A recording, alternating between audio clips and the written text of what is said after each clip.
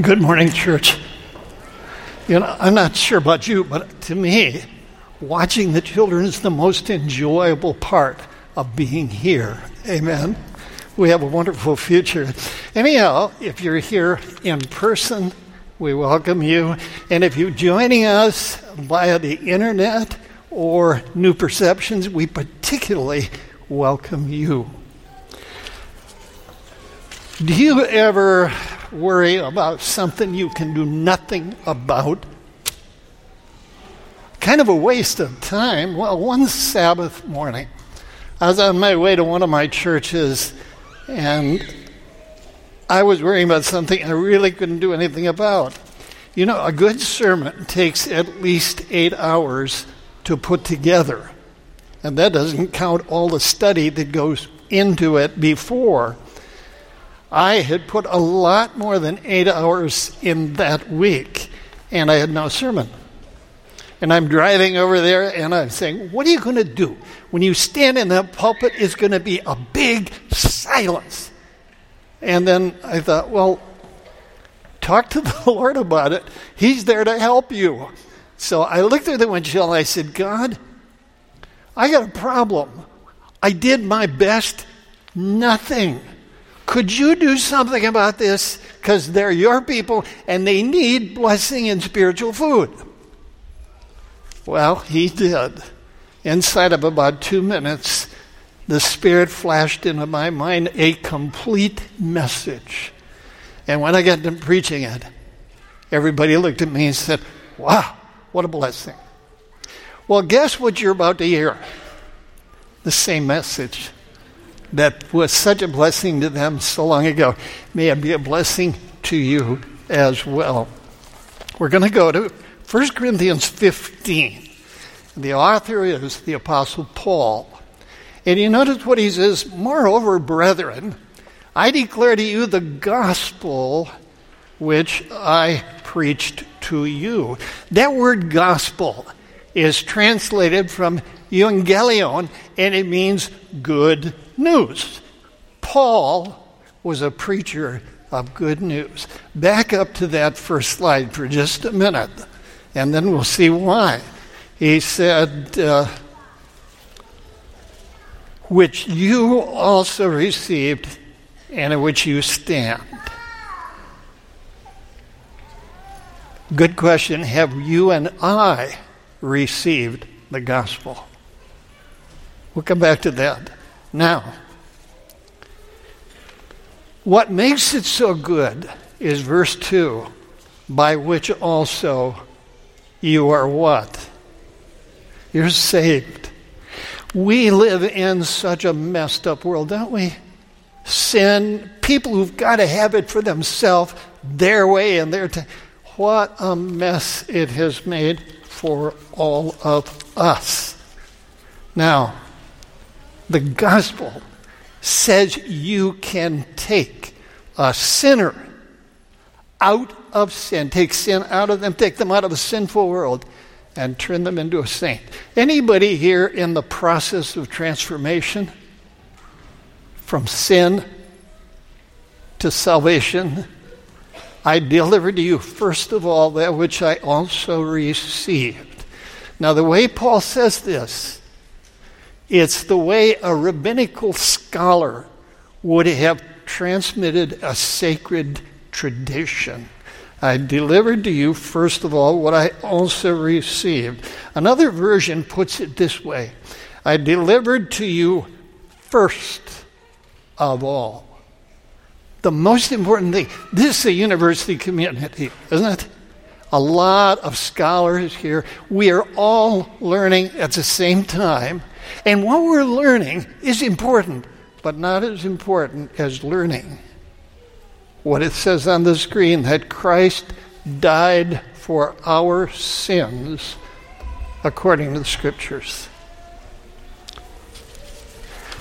This has been traced back by scholars to one of the very first creedal statements. And it's historical bedrock. Even, believe it or not, atheistic New Testament scholars accept this as an authentic historically reliable statement of the early Christian faith. Now, I delivered to you of first importance that which I received, that Christ died for what? For what? You're kind of quiet, but I take it you're thinking. He died for our sins according to the Scriptures. What about his? What about his? Well, church, he didn't have any sins. You remember when the angel spoke to Mary and told her what was going to happen? And he said, this baby that you're going to name Jesus will be holy. You don't have sins. If you're holy, you don't sin. Jesus had no sins. He didn't have anything to die for of his own. It was you and me he was dying for. Now, have you noticed we have a way of minimizing sin? For example, we call them little what? Little white lies. Is any sin little? No. Do you remember when AIDS hit the news media big time? Everybody was so distressed because it could kill you. And then there was another one, Ebola. And I understand Ebola's had another outbreak. That is almost entirely fatal too. Both AIDS and Ebola can kill you. But sin will kill you. It is 100% lethal. That's why the gospel is such good news. We don't have to burn up. We can get out of this mess. Now, it says, and this is the problem with it, sin results in what? Romans 6:23, it says, the wages of sin is what? The wages or end result of sin is death. Jesus died, it says, according to what? The Scriptures. How many times did he say, let it be this way to fulfill what the Word says?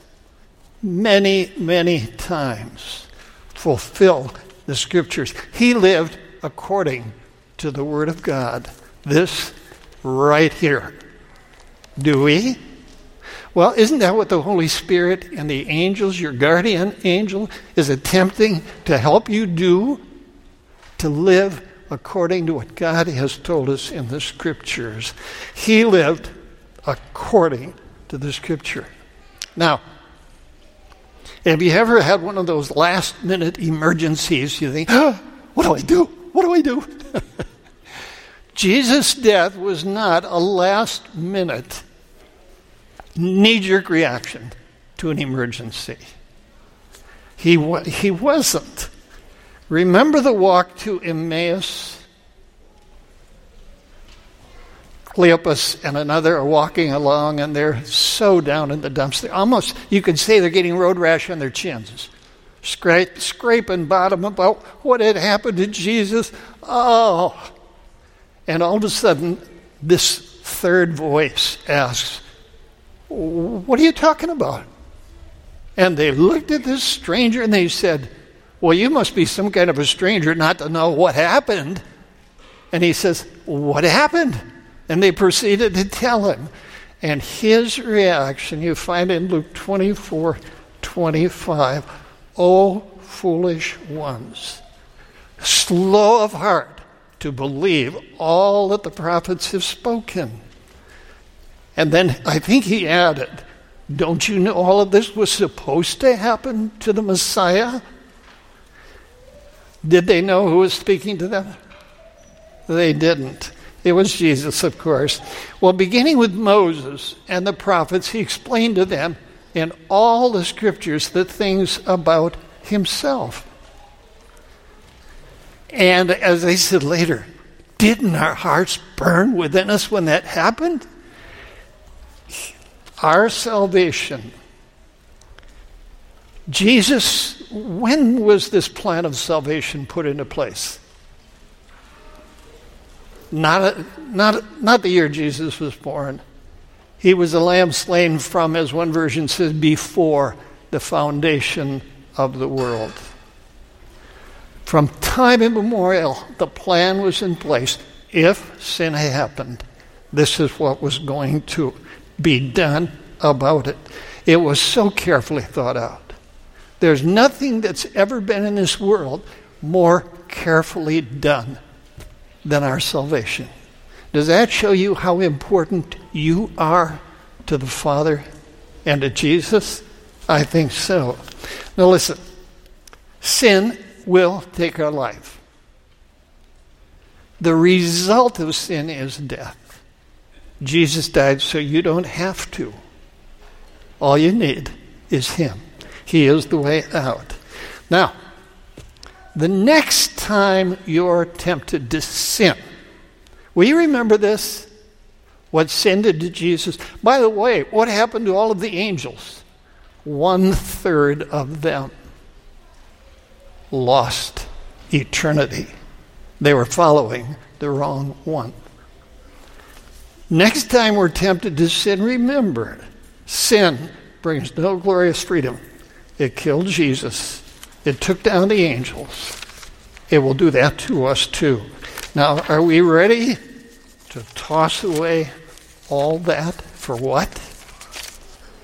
Now, question, what does it mean that Jesus died for our sins? Well, for just a minute or two, let's focus on this business of dying, shall we? Jesus was with the disciples, and here came a messenger. And I don't know if he'd been running. If so, he was, and he paused in front of the Savior, and he said, Master, the one you love is sick. That's all he said. In other words, aren't you going to come and heal him? Now, I think that the message was sent via the messenger by Martha of Bethany, one of Lazarus' two sisters. And she learned something that we ought to learn too, and that is Jesus loved them. Did you know that? He loves you too. Jesus did nothing. They stayed there, and then later he turned to the disciples and said, well, Lazarus is sleeping and I'm going to wake him up. And they said, you what?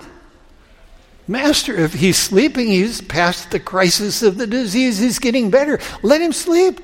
And then Jesus said plainly, Lazarus is dead. And I'm really glad you weren't there because you are going to see the glory of God. And we got there. He stood. He said, roll the stone. They rolled the stone. Of course, Martha objected. You know the story. And then he said a short prayer to his Father. And then with a voice commanding, don't you wish you could hear that voice? Well, you just might one of these days. Lazarus, come forth. And what happened? Well, he was dead. Dead people don't hear. He was bound. Bound people don't move. But Lazarus did both. He heard and he came and stood at the entry. Jesus had awakened him. This is the first death according to the Bible. It's the sleep death. And it happens to all of us. You know the promises where Jesus said, if you believe in me, you'll never die. He's not talking about that kind of death. There was another kind that happened to him. Do you remember the night they left the upper room and they were going down? I've walked those stone steps down into the valley. Gives you time to think. Got down there and they're on the way to the Garden of Gethsemane, and Jesus says, with a sadness overwhelming, the disciples didn't know how to relate to him. He said, my soul is exceeding sorrowful, even unto, he didn't say sleep, he said even unto death. You see, what he was facing was the wages of sin, death. And on the cross, he gasped out, my God, why, what? Have you forsaken me? It was an incredible, inhuman desolateness of homelessness. All of a sudden, where was his father? And he gasped out, my God, why have you forsaken me? That's death, where God, in his wrath, turns away from the sinner. And they die. And they don't come back, not like they do from the first death. And there Jesus, he's spiritually dead the second death. And he hung there thinking about the evidence his father had given him prior to them of his love for his son. And Jesus, by faith, we speak of the sacrifice of Jesus. He sacrificed his relationship with the Father so you and I could have it. He thought, my Father loves me. And then all of a sudden he cried out, it is finished. The gloom parted, the sun shone through the clouds. And Jesus looked into the face of his Father and he said, Father, with a tired sigh and a smile, into your hands I commend my spirit. And he bowed his head, and what happened then? He fell asleep. The first death, the sleep death. So Jesus died both. The second death first, and the resurrection was Friday afternoon on the cross. And then he died the second sleep death. And that resurrection happened Sunday morning and scared the wits out of those Roman soldiers, big burly people like they've been working out all their lives. The price for our sins had been paid by whom? Not you and me. Paid by Jesus. Why would we ever attempt to reinvent the wheel by doing things like negotiating with the Father? Father, if you just forgive me for this time, I promise I'll never do it again. You ever do that? We are negotiating and we're basing religion on our promises. That's not a very good thing to do because we're not good at keeping promises. Our faith is based not on our promises, but on His. On His. 1 John 1:9, I'll bet you know it. If you don't, memorize it. You'll be glad you did. If we confess our sins, say it with me. If we confess our sins, He is faithful and just to forgive us our sins and cleanse us from all unrighteousness. It's one thing for mom to look at the kids who spilled a whole gallon of milk on the kitchen floor and broke the jar, the bottle too. She said, oh dears, you're so sweet, I forgive you. Then what happens next? Cleaning the mess up. And so they're both here, forgiveness and cleansing. Now, there is more. And that's the incredible point that made me almost pull over off the road that Sabbath morning on the way to that distant church. When I accept Jesus' forgiveness and cleansing for me, aren't I accepting it for everyone's sins? But how about for your sins, the ones you committed against me? When I accept His sacrificial death for my sins, I'm accepting it for all sins, including everyone else's. No more hard feelings. It's so easy sometimes when somebody wrongs you to just hang on to it. Have you noticed that? But when we accept Jesus, not only are we forgiven, everyone else is too. Now, there are times when we need to say, I forgive you for that, You ever had an experience where you just can't do that? It's just too hard? Well, what do you do in a case like that? Well, there's the old saying, to err is human, to forgive is what? Divine. That's right. What we need to do at a point like that is look to Jesus. We live by faith, we die by faith, just like him. Jesus, I'm hurt too deeply, but I ask you to forgive them. Will you do that for me? What do you think he'll do? He will. He will forgive us. Now, 2 Corinthians 5:21 is another one of those we really ought to know. He made him to be sin for us, who knew no sin, that we might become the righteousness of God in him. Now that term righteousness, that is pretty high and exalted, isn't it? It really is.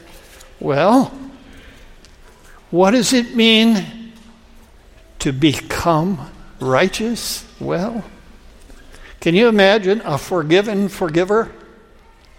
Let me say that again. Can you imagine a forgiven forgiver? That's what his righteousness brings to us. You remember what Jesus, by the way, Isaiah the prophet says, by his stripes, what? We are healed. In other words, God's grace, his wonderful love, goes to work in our hearts, in our spirit, and makes us like Jesus, where we become forgivers just like him. Do you remember what he said as they were nailing him to the wood? Father, forgive them. What? They don't know what they are doing. They don't know what they're doing. His plea was for the soldiers. His plea was for the people who said the soldiers should do what they were doing. And his plea was for every one of us. Every one of us. Now, if you've ever heard somebody say, somebody ought to pay for that, you know what? They have. Jesus died for every wrong ever committed. Well, we are now, and what a weekend to have, communion. We are going to do something that Jesus said he wanted his disciples to do. We're going to separate and go to various parts in the building, pick partners, and wash each other's feet. Now, do you ever do that regularly? Probably not. But this is service. That's what Jesus did that night before they left the upper room. They washed each other's feet. And when he sat back down, put his outer garment back on, and he said, well, I'm your Lord and Master, I've washed your feet. You need to do that for each other as well. It does something for our souls. It expands them. So, we're going to do that. And then as soon as you're finished, come back, and then we are going to observe the Lord's Supper. There'll be two things. There'll be bread, no yeast. There'll be wine, no alcohol. Now, if you're not a member here, we invite you to join with us. It's open communion. All right? So, can somebody... I didn't ask about this before we started this service. There are rooms downstairs. Are they all downstairs? There may be some. Brian, can you assist? In this wing and that downstairs. All right. Now, if you're absolutely uncomfortable at the thought of having your feet washed, they're too ticklish or something, then you can come along and just observe. We invite you to do that. And God will bless us. I want to say a quick prayer. Father, as we proceed now in the steps of our Savior, thank you that when we accept forgiveness, we accept it for everyone as well. He's the great forgiver, the great lover of our souls. And so we are going to go do what he said. And when we come back, we are going to take the symbols, the emblems of his sacrificial death. Thank you. In his name, and with his blessing we proceed. Amen.